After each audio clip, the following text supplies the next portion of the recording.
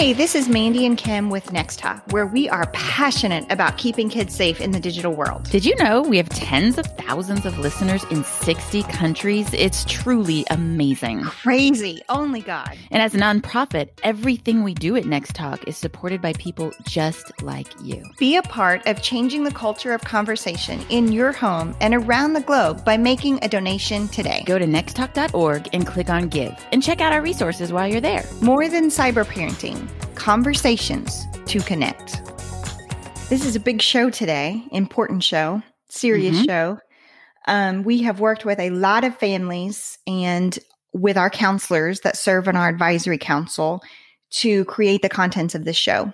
Lots of prayer over these topics. And we have learned a lot as we've walked through this the last several years with different stories and families that come to Next Talk for help. One thing we want to note is that sexuality and transgender are two very different topics. Yeah. You know, in my book, Talk, my original book, my first book, I have 2 separate chapters on this and really dive into it in more detail and depth than we're going to be able to get into it today.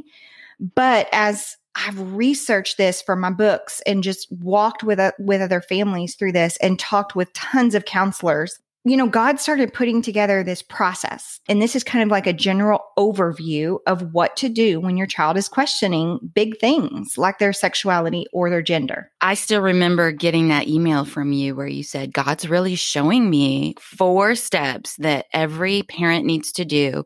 Let's start with number 1. Love your kid no matter what. Meet them right where they're at. And I love this one because it really is the core of what we do here at Next Talk, and that's default to love. And there shouldn't be any like throwing the kid out or disowning your child, the things that we hear about all the time, those stories. The first thing we have to do is just literally love them where they are. You know, a phrase that I use in my house all the time is, I love you the same, and give them a hug, right? I love you the same.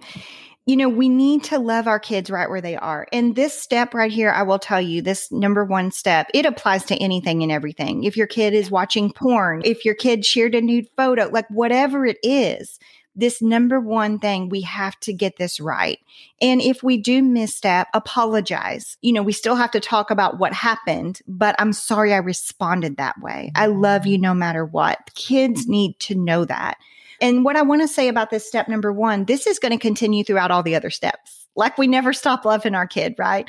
So even though it's that first initial response, this carries throughout the other steps. Well, and I think something to keep in mind that will help you understand why this step is so important, again, for any scenario, is that it's never worth ruining the relationship with your kid. No matter what they've done, no matter what they're questioning, no matter what's going on, you want to be able to walk them through that. And if you don't love them right where they're at, then you risk losing the relationship.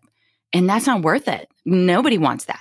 And so this step is so important. And like you said, it's got to carry through the whole process. Now, as we go into steps 2 and 3, I want you to hear me here. These aren't 4 steps that you're going to do probably in a night. Steps 2 and 3 could take years. They could take months. Okay, this is not something that's a one and done. This is launching into a journey with your kid. So when we share steps 2 and 3, I don't want you to think, okay, I can get through this in just a couple conversations. This is a process. So step 2 is this: ask the why behind the revelation. Again, this can take weeks or months to figure out. You're looking for things like, when did you start feeling this way and why? In this step, listening is critical. You are trying to gather information. So as much as they tell you, try and just figure out context, look for clues. What we want to be careful of too, sometimes kids hear a story on the internet and they just verbatim repeat it. So if it doesn't sound like your kid and it's coming out of nowhere and you had no indication, like, have your guard up. They could have heard a story online and they're just verbatim repeating it. Like, this is how I feel. So this is why it's so important to like dig. I mean, and this is why I say it can take months. And when you say dig, I think it's really important to clarify. We don't mean push. Like you don't want to get in there and just nail them with question after question. You are not a lawyer. This is not a courtroom. You are their mom and their dad, and you are loving them through a conversation about, where did this thought come from? Did you see something? Like gentle questions that come naturally over time. Oh, I'm so glad you said that, Kim. This is when I say this, I picture a mom crawling in bed with her kid, scratching their back at night, and just one question, well, tell me exactly what you're thinking here, and you're just trying to gather information. This step right here, it hit me like a ton of bricks because I walked a family through this. And, I said, love your kid, and, dig into these conversations a little bit at a time. And months went by, and I was praying for this mama, and I would contact her and check on them, see how they were doing. That child was seeing a counselor, medical professionals were involved. All of that was already happening, which was absolutely wonderful. I was just coming alongside as a prayer partner and whatever. And this mama messaged me one day, and she said, you're never going to believe what came out at like 2 a.m. when we were just laying there chatting. This child came out as lesbian, months and months later of conversations of trying to figure out the why. What came out was this: Mom, I've been watching pornography. When I see boy on girl porn, the boy always hurts the girl. She's always getting hurt. Why would I ever want that? But when I see girl on girl porn, it's gentle. And that's what I want gentle. Had she not dug into the why, she never would have discovered that her child was watching pornography. And then it was skewing her vision of what a real boy-girl relationship looks like. Asking the why can reveal all kinds of things. And that's why this step is so important. In Mandy's example with this mom, it revealed pornography, but it could be sexual abuse. It could be exposure or manipulation through social media. Who knows? And that's why it's so important to take the time, like Mandy said before, to talk through this over time. Give your kid a chance to open up. And I love that you painted the picture, of crawling into bed with them to talk about it, because I think sometimes it's so hard to have these conversations with your kid, and inside you're hurting so much, and hearing their answers is difficult. So that's a great way, rubbing their back when they're telling you these things, so they won't see the look of shock or anger or just not understanding where they're coming from. Find a place and a time and a space where you can gently ask the questions and where you can receive their answers. Well, and the other thing on this is there's a culture out there that is telling parents, when kids question these big things, that parents are supposed to do automatic accept and affirm. Hear me, this is dangerous. If we're not allowed to ask the question why and really dive into these conversations, then sometimes we miss the underlying issue, like pornography or sexual abuse or manipulation of a story that they've seen on social media, and they've just adopted it as their own. So we have to be able to ask the questions, but we have to do it in a place of love, not of shame or judgment. When we were preparing for this show, I remember you came across this article and you shared the information with me, and it was just really eye-opening. It's from the Canadian Gender Report. We did what the experts told us. And here's a quote from that article. An amazing therapist I have worked with over the years says, be mindful of trying to get your child to change or stop a behavior before you understand what is underlying it. That is powerful, but none of the healthcare professionals went at it that way. We have been massively let down by the healthcare system in Canada. As the mom of a child who has suffered for years, we are lucky Dee is still alive. Many are not so lucky. Wow. I mean, that's from a family who's walked through this. This is not just happening in Canada.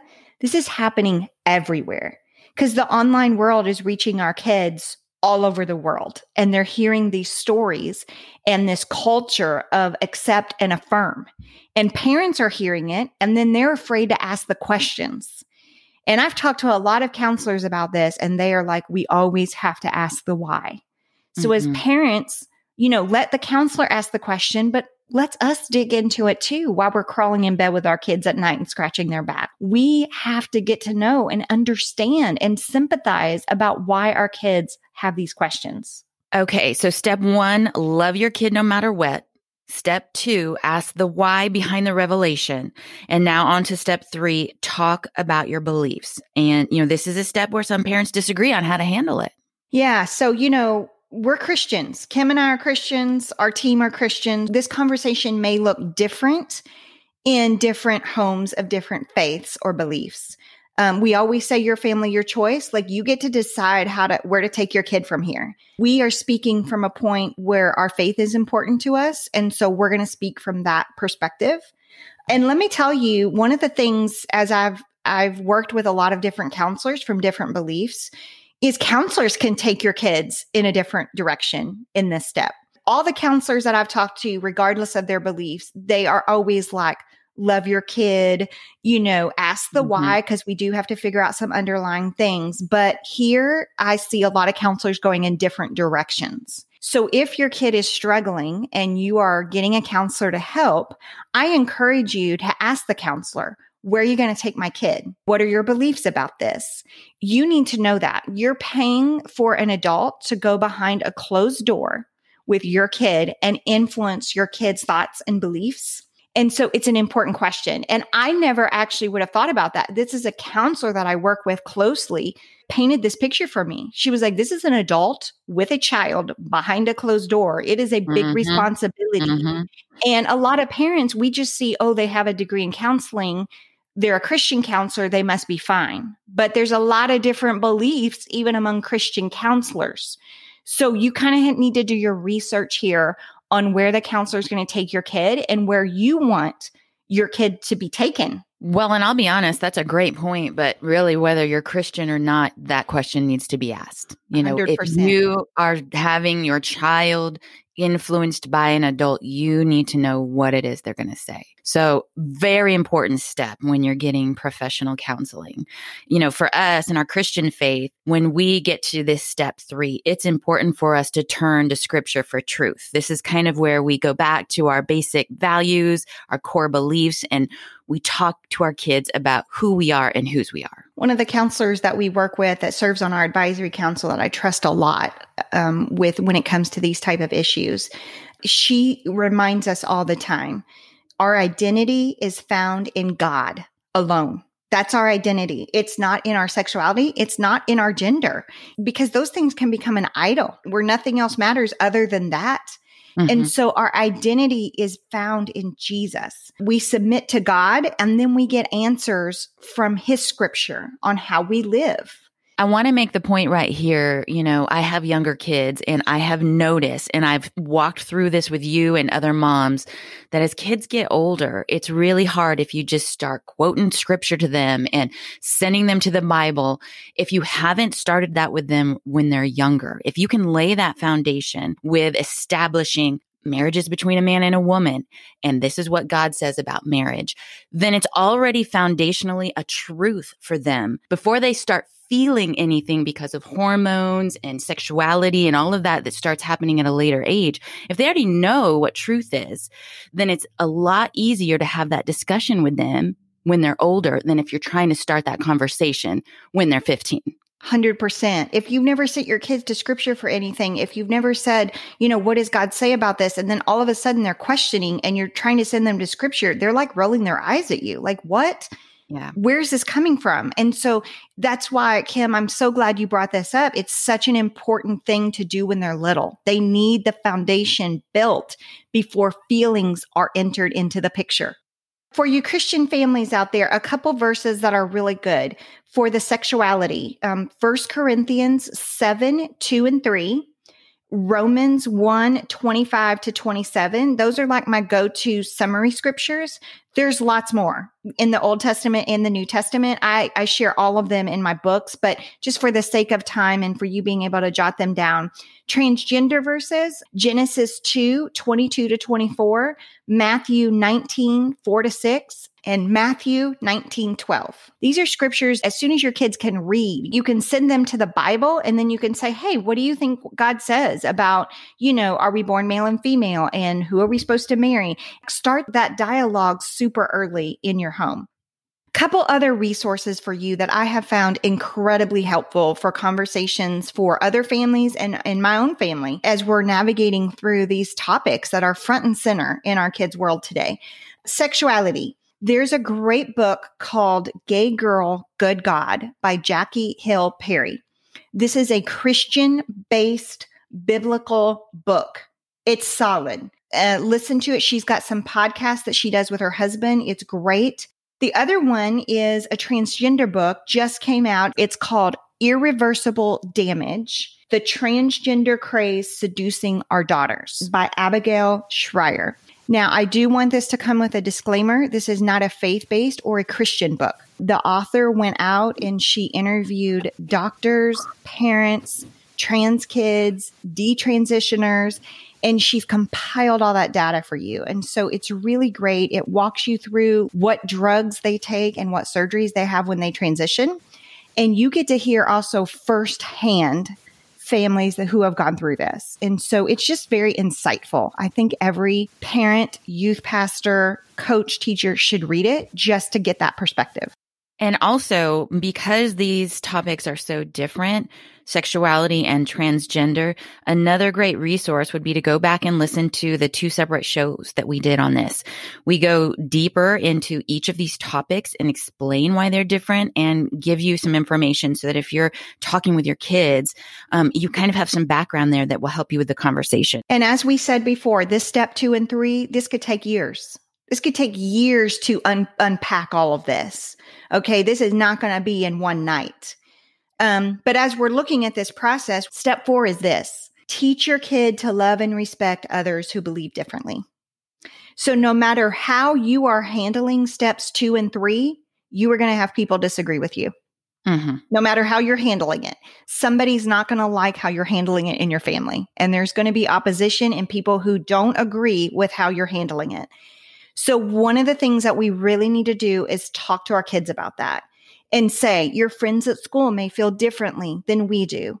That's okay. Our job is to not bully, not disrespect, not be mean, be an example of like Christ was. He loved everyone. And this is a lot easier said than done because I think a lot of times behind closed doors, when we're comfortable and when we're their family, sometimes we can make comments about things we see on TV or we can say things in passing and we're just joking as adults. But our kids take that seriously sometimes and they take that in and they process that as judgment. That's a great point, Kim. And one of the things that we have done is draw lines on certain words we don't use. One time my daughter came home and said, so-and-so said, God hates FAG at the lunch table. And that was a very teachable moment for us. We were like, we never use that word. First of all, God doesn't hate anyone. God, wants everyone to come to him and change their life and be transformed by him. God wants that for each and every person. But we don't use that word ever because it's derogatory. And, so set those boundaries when you have those teachable moments. That's important for your kids to see. And also, it's important for your kids to see you love people who are different than you. It's so cool with the adults in my life that I've been blessed with. They know I may not have the same beliefs as them, but they still come over to my house for dinner. They're still our friends. We still love them. And it's good for your kids to see that. Absolutely. A great verse here is Matthew 7:12. Treat people the same way you want them to treat you. I mean, I'm not sure it could get any more straightforward. God is calling us to be Jesus to people and to treat them in the same way that we want to be treated, with love, respect, kindness, grace. And so that's a great one to share with your kids at any age. And Christians, our beliefs do not give us an excuse to be mean to people. They do not. Our beliefs, just in that scripture, point us to have this mutual respect for people. That's what Jesus preached. Okay, so back to the 4 steps that God really gave you, Mandy. And I'm just excited that we get to share that with families. And I am praying that it helps so many walk through this process. Number 1, love your kid no matter what. Meet them right where they're at. Number 2, ask the why behind the revelation. Remember, this can take weeks and months of conversation, but don't back down. Get in there and talk with your kid. Number 3, talk about your beliefs. Your family, your choice, but make sure your kids know what you believe. And number 4, teach your kid to love and respect others who believe differently. As we wrap up this show, parents, we know these are big topics, but what we don't want you to do is shy away from them. The world is shouting loudly at your kids, and they need to hear your guidance on this.